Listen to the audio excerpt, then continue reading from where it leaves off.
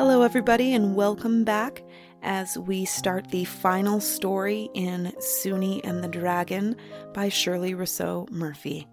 And again, thank you, Shirley, for giving me permission to read these to my audience. Now, this final story is called Suni and the Griffin and Young Dan Long.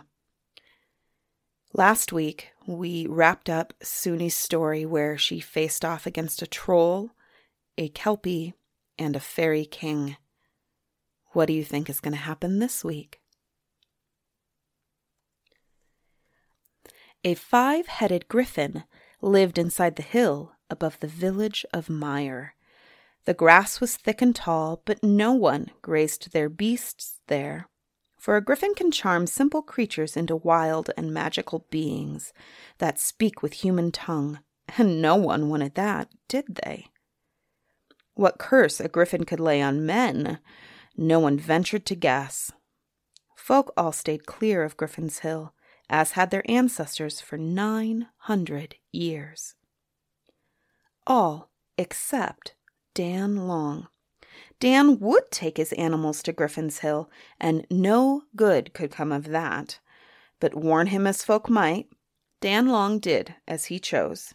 You would see him climbing Griffin's Hill at daybreak, with his cattle and goats and pig. So folk shook their heads and closed their shutters and said a prayer for Dan. But prayers didn't help much, because Dan Long continued in his foolish ways. Now, Dan wasn't a handsome lad. His hands and feet were too big, and he was too plain for the pretty girls of Meyer. Well, if Dan had laughing dark eyes that might enchant a girl, no girl ever got close enough to notice.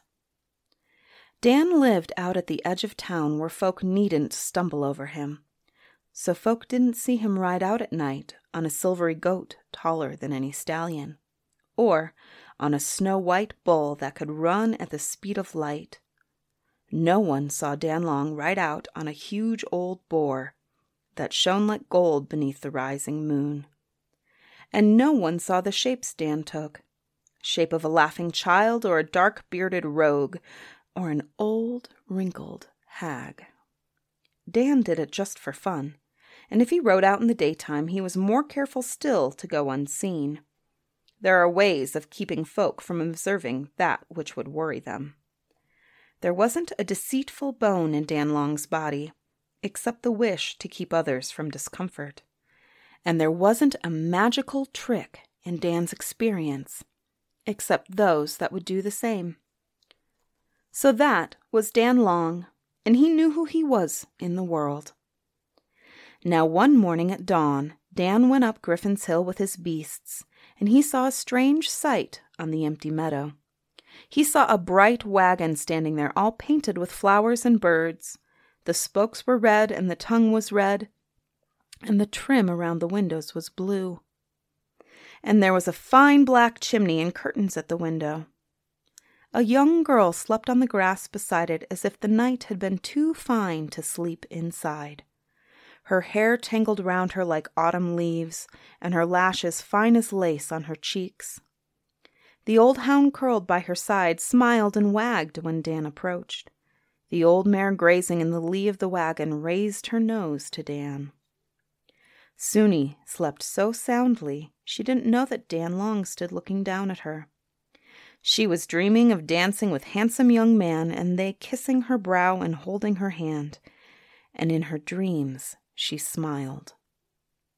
Her smile quite made Dan Long smile in return with wonderful delight. By the time Suni woke, Dan Long had gone on over the hill with his cattle and goats and pig. Suni, opening her eyes to the rising sun, was quite alone, and felt sad at losing the young men of her dreams to the reality of the day. But the morning was bright, the meadow lovely. Suni couldn't be sad for long. She rose and yawned and cooked up some breakfast and noticed how empty the cupboard was. Then she sat gazing below to the village. Well, she would go down there and seek out some work to trade for flour and pot meat and vegetables. Maybe she could dance for her victuals, or sing, or scrub a floor or two. Suni never worried. There was always something she could do, for she could mend almost anything, tell a tale that delighted, and polish a house till it shone. So down went Suni into the village, leaving the mare happily grazing and the old hound snuffling among the bumblebees. Well, an old woman in the village had broken her leg, so Suni scrubbed her floor and washed out the linen and hung it on the fence, white as snow. Then she sang a song for her all about raggle-taggle gypsies, oh, and the old dear quite liked that. Suni weeded the garden and patched the gate and put on the stew-pot for supper. She earned a bushel basket of fine red beets and potatoes and carrots and cabbages and 2 speckled trout on top that the old woman's grandson brought home just as Suni was going out the door. My, he was a handsome young man with clear blue eyes and curling blonde hair, and he smiled at Suni as if his heart could break for her. Though she did wonder why such a strong young man would be fishing all day when his grandma lay abed with a broken leg. But when he smiled again and asked her to walk out that night and to sing and dance with all the young folk on the village green, Suni could not resist. Her heart fluttered all the way up Griffin's Hill, where she bathed herself, dressed in her blue gown, gave the hound his supper, and skipped back down again to meet young Johnny Weckett. Johnny couldn't come up the hill to fetch her, of course, because the Griffin lived up there. Oh, they sang and danced till the wee hours, all the young folk at Mire. But then at midnight there came such a howling from Griffin's Hill that all the music stopped and the dancing stopped, and everyone ran home in case the Griffin should come out. He never had come out, not in 900 years, but he might. Well, young Johnny Weckett couldn't walk Suni to the hill with Griffin rampaging, now could he? So Suni walked him home instead, and when they reached his door, old grandmother was just sobbing with the pain in her leg. "It's the Griffin's bellowing makes it throb. His wails go right to the bone, same as when thunder comes." Young Johnny Weckett couldn't think of what to do. He went off to the spring house for a pint of stout to quiet his nerves, while Suni stopped up the windows with rags, stopped up the crack round the door, and brewed up a draught of mint leaves and tansy and chamomile that was bound to ease the pain. It did, too. By the time young Johnny got back from the spring house with his pint inside him, old grandmother was fast asleep. "I see you set the old woman straight," said Johnny. "I see you haven't helped," replied Suni. "Doctorin's a woman's work," replied Johnny. "Come, give us a kiss, for I've shown you a fine night of dancing and singing." "The dancing and singing were fine," said Suni, "but you're not." And she turned on her heel and left young Johnny, and never a kiss or a thank you for good-for-nothing Johnny Weckett, who treated his grandmother that way. So that was Suni. She knew what she thought about things. She ran lightly up Griffin's Hill, and greeted the old hound, and greeted the old mare, and soon was cozy in her blanket beneath the starry sky. But oh, the cries of the Griffin were so loud up there, and so full of woe, that Suni could never sleep. No one could sleep with that terrible wailing like to break your heart. Suni flung on her cloak again and went round the hill till she found a way inside. She went along in through the hill's dark middle, and the Griffin's cries grew so loud her ears nearly burst. Surely he was bellowing with every one of his 5 heads. When at last Suni came to the Griffin himself curled round a rock, sure all 5 mouths were open and howling, fit to raise the dead. "Whatever's the matter with you?" shouted Suni. "Do you have a bellyache?" The Griffin was so startled to see a young girl there and to be asked such an impertinent question that he left off howling and stared. Then he growled crossly, "I'm lonesome, but you wouldn't know about that. Obviously, you've never been lonesome. You're far too pretty to be." He said this most resentfully, and then began wailing again. "As a matter of fact," said Suni, sitting down on a rock, "I have been very lonesome. Hasn't everyone? But I never bellowed like that about it. Do you mean to say you've been howling all night just because you feel lonely?" "You wouldn't understand. You're only a girl. No one in the world understands. No one ever comes to see me. They all hate me in the village. They don't understand that I would do nice things for the animals. They don't want nice things done for them. They won't let their animals come near me." "No one will?"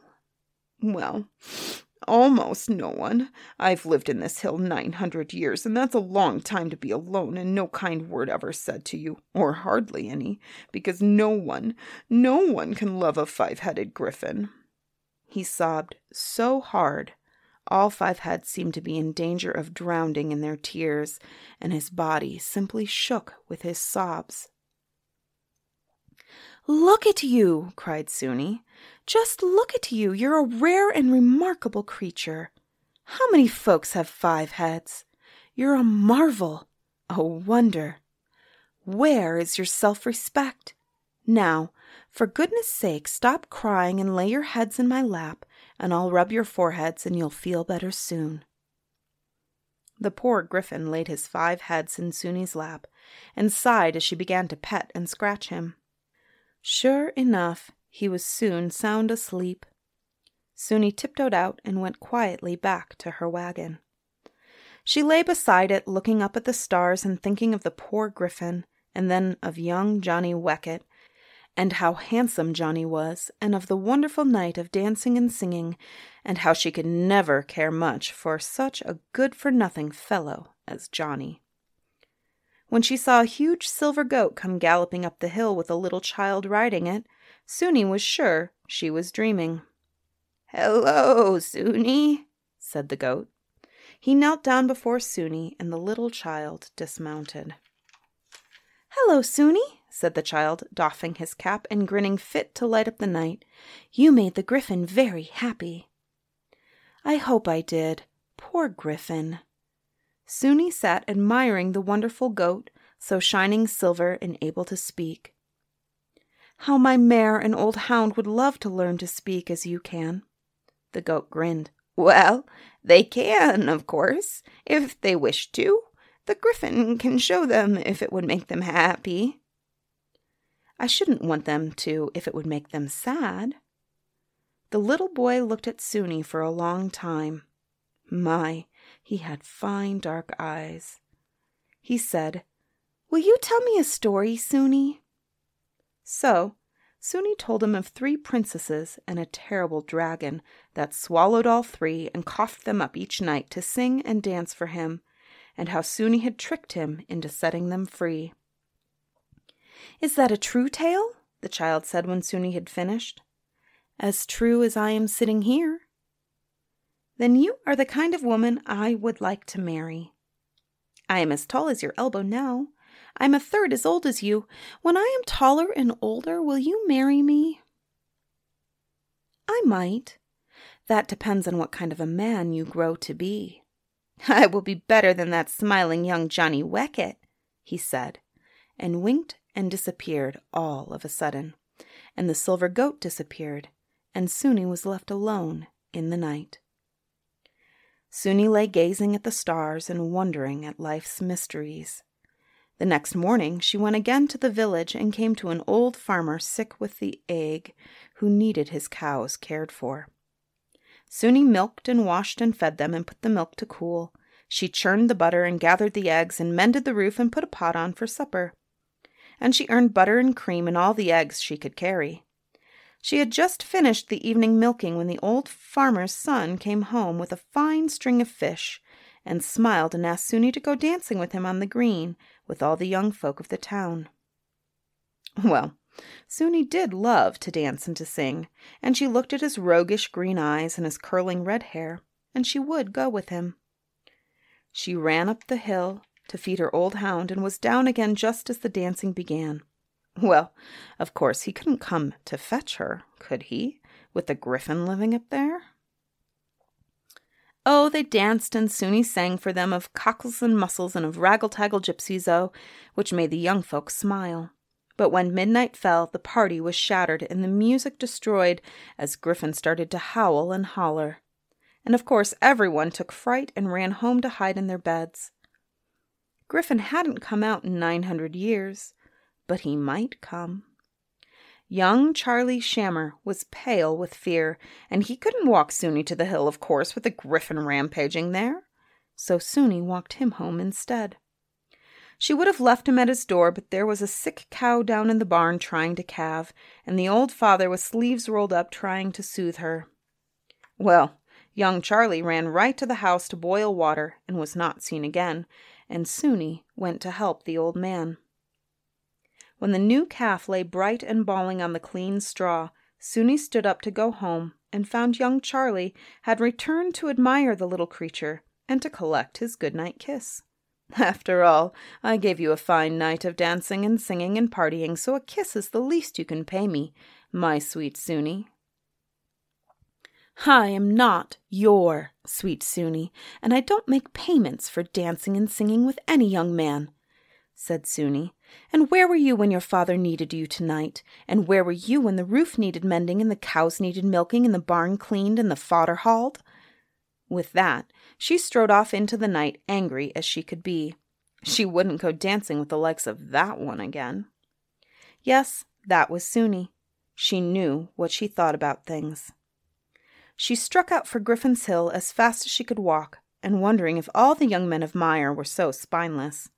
She was so angry that when a streak of white came galloping up the hill fast as lightning to pass her with a roar of wind, Soonie only scowled after it and muttered, I hope Charlie Shammer falls on his face in the cow muck and can't get up again.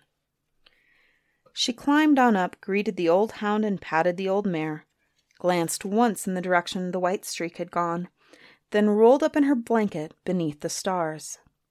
Whatever that white streak had been, it was certainly minding its own affairs and was likely in the next country by this time.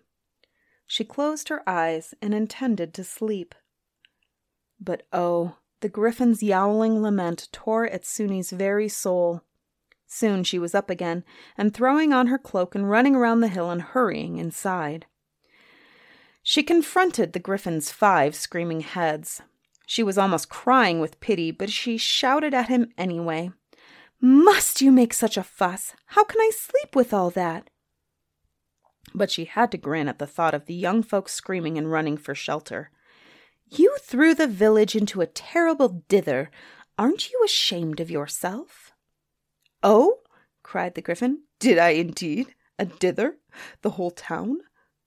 Oh, how very exciting. Soonie sighed with exasperation, took the griffin's 5 heads in her lap and began to rub his foreheads. When she looked up, there stood a great white bull shining like moonlit snow, and a tall young boy stood beside him. His dark eyes were smiling at her. What is wrong with poor Griffin? He's lonely.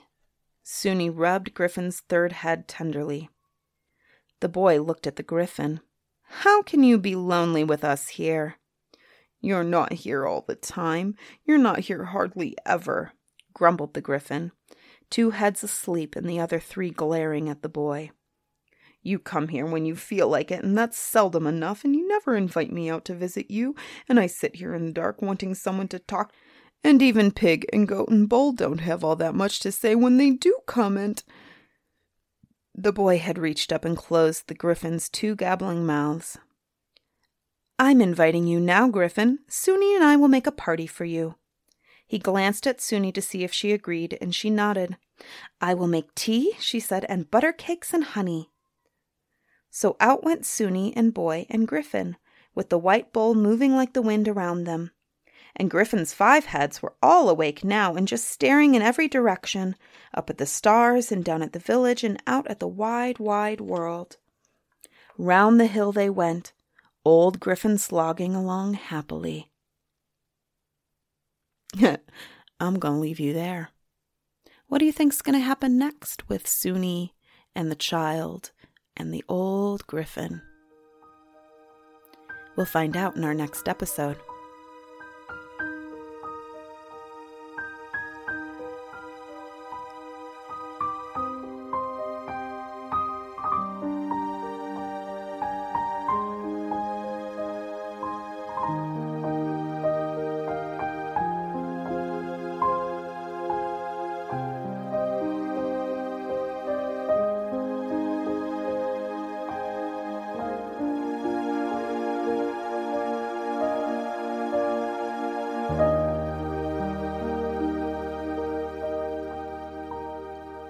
Bedtime Stories with Celosia Crane is proudly produced by Lantern Audio Works. Check out our merchandise store at lanternaudioworks.com, where you can find all sorts of fun merchandise, including tumblers, mugs, shirts, hoodies, stickers, pretty much whatever you guys want.